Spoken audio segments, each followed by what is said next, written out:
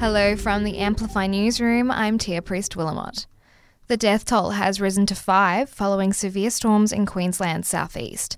Overnight, 2 people were killed after a boat capsized near Brisbane, while a 9-year-old girl died in a storm drain, and the body of a 40-year-old woman was found in floodwaters in Gympie.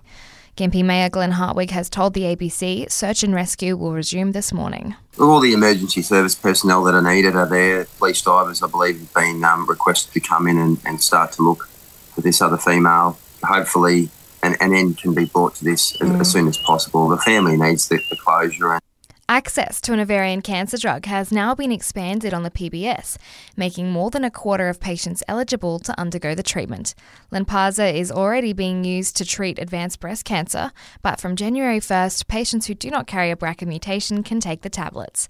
Ben McDonald from AstraZeneca says up to 25% more women will be able to access the targeted treatment. Lynparza is a PARP inhibitor, which is a targeted therapy designed to destroy certain types of cancer cells.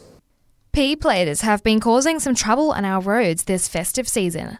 A 19-year-old man from Crace has been slapped with a $1,841 fine for going 137 kilometres per hour in an 80k zone. Meanwhile, a 32-year-old man from Coombs will face the ACT Magistrates Court at a later date after being caught allegedly driving on a suspended learner licence, driving an unregistered and uninsured vehicle and returning a positive roadside drug screening test.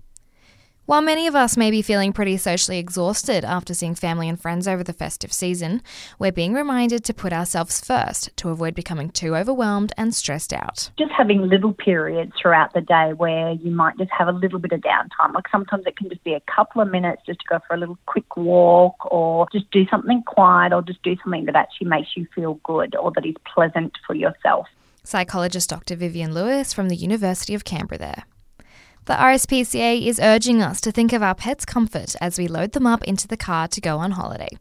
ACT RSPCA CEO Michelle Robertson says there are plenty of things you can do to make the trip a little easier for your furry friend. Have little stops all along the way. It's good for you to stretch your leg, but it's very good for your pet as well. And take them for a quick walk, access to fresh water, and then you can be on your way again.